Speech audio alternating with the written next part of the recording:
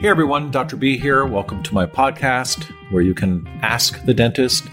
That's been the premise all along of our website. It's your chance to ask me your burning questions about oral health. It's not medical or dental advice I'm going to give, but we're going to have a discussion about your question.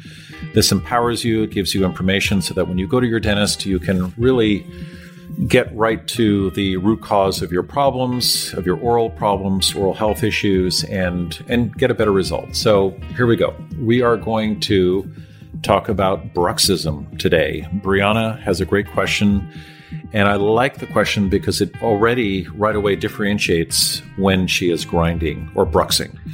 And so anyway, Brianna, take it away. I would love to know how to stop grinding my teeth at night and any advice with that. Thanks, Brianna, for asking that question. So you mentioned grinding at night.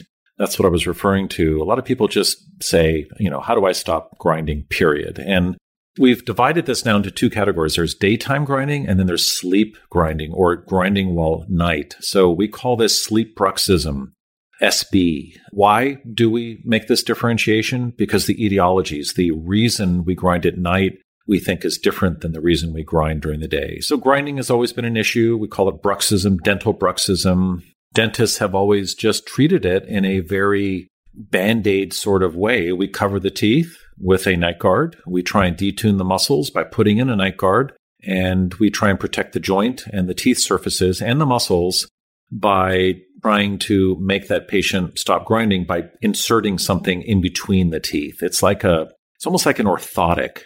If you're pronating and you have knee joint pain, hip pain, you may see a physician or a podiatrist that will put in an orthotic and realign you. And that's essentially what night guards are. They range from just something to cover your teeth, which is like a sports guard, and they can be helpful because they protect your teeth when you fall, and also when you grind at night. And then we have what's called a TMJ splint, which actually is more tuned and it's more expensive. And they range between $200 to $900. And they're made out of acrylic. And acrylic is not a great material to have in your mouth. That's another discussion. Plastics, I prefer not to have anything in my mouth all night long. But again, sometimes this is a necessary evil to prevent the grinding. But back to Brianna's question. So in her case, she's asking how to stop grinding at night. And the answer is don't get a night guard. The night guard can actually make you grind more at night.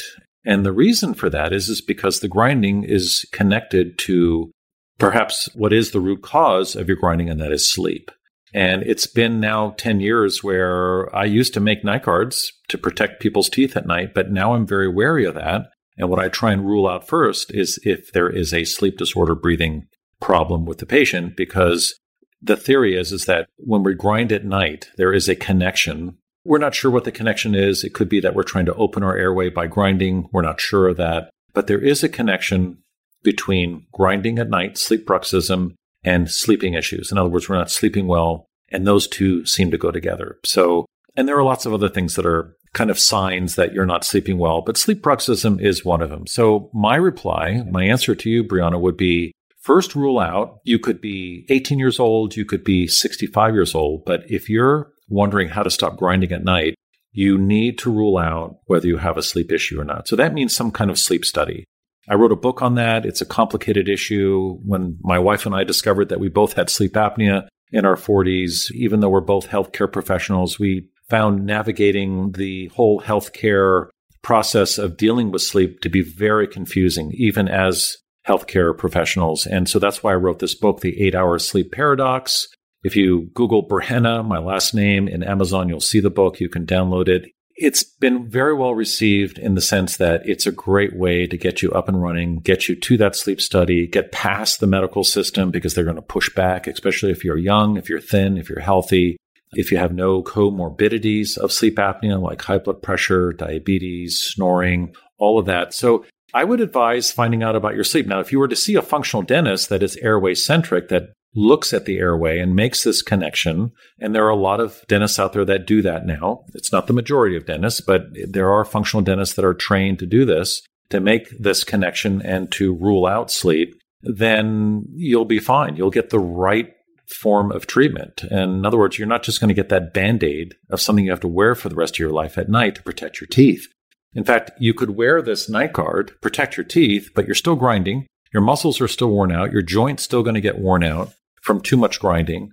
And that's not a great fix. But if you could fix the root cause, in other words, if you start sleeping well, better, less interruptions, less airway collapse. I mean, there are a host of issues while sleeping that can lead to sleep bruxism. If you address that, then you may never have to wear a night guard and you will not grind at all and you'll feel better and your teeth won't get damaged in the process. Of course, the big benefit of that is that the sleep bruxism pointed out to you and to your dentist that indirectly that you have a sleep issue and hence you're going to feel so much better by treating that root cause, the sleep aspect or part of your grinding issue. So that would be my first inclination, and that's how I treat patients. I always tell them, listen, let's get you a sleep study. That could range from ordering an Oura ring and looking at the results to getting a full-on attended sleep study. That's a polysomnography, a PSG. Those are expensive. That's where a lot of patients get the pushback from their primary care physicians. Oh, you're fine. Don't worry. That's what happened to me. When I decided that I wanted to get a sleep study, it was hard to get that covered by insurance. And it's an expensive item. It's $2,000 to $3,000, sometimes more. And then when I did get my diagnosis of mild sleep apnea, 12 interruptions per hour, there was no action.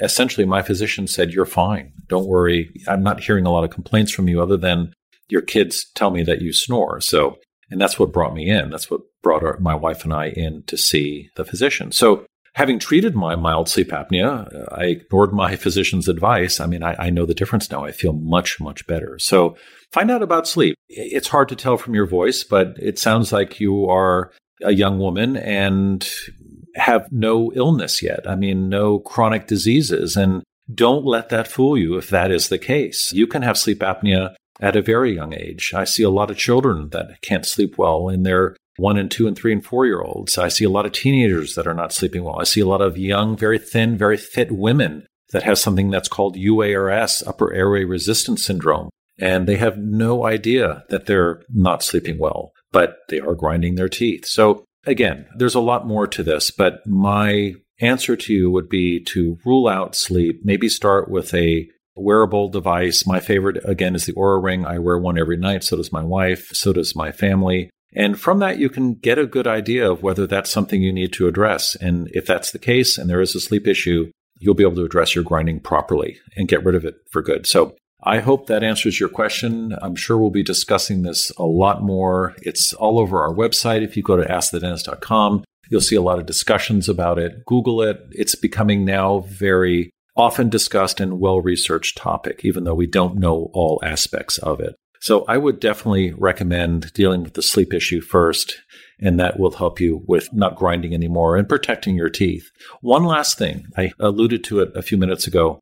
So the method in the old days, again, just 5-10 years ago, the dentist would protect the teeth for someone who was grinding their teeth, even during the day sometimes, or nighttime grinding. And back then, we just saw it as grinding. We just assumed it was happening all the time. And by doing that, especially for someone who is suffering from sleep bruxism at night, the act of putting in a night guard can sometimes, it's a long story, but opening the vertical dimension, it can alter your bite in such a way that it makes your sleep worse. It can affect your airway. And there are studies out there that discuss this and support this idea. And so a dentist that is well-minded, that is trained from, using his training from dental school, is doing this, and he's actually making the sleep worse, which means that you're going to grind more at night. You're going to suffer more from sleep bruxism. You're going in the opposite direction. So I just wanted to add that. So if your dentist jumps right on the bandwagon and wants to protect your teeth, be wary of that because he or she is not considering the root cause of what is causing you to grind at night, and they could actually make it worse by trying to help you. So anyway, just wanted to throw that in there. Again, thank you for asking that question. It's one of my favorite topics to talk about. You've heard me on podcasts and on Instagram talk about this, and it's very important to understand really what's going on. So I hope I was able to illustrate everything that needs to be known about that. So go see your dentist, find out about your sleep. And if you have any questions, you get some pushback, read the book. You can get it on Kindle. And that should help you figure out your sleep as it's related to grinding. So that's our show for today. Thank you for that question. Again, if you have questions, please would love to hear them. speakpipe.com/askthedentist. If you just have some comments or some feedback, I would love some feedback. Maybe I'm being too detailed, or maybe you want more detail. Maybe you want links or something. I would love to hear what you think. So diagrams, maybe. Anyway, thanks for that question, Brianna. Hope you are able to address your grinding. It's a noble and worthy cause. Your teeth are very important. Again, really appreciate you listening, and I'll see you next time.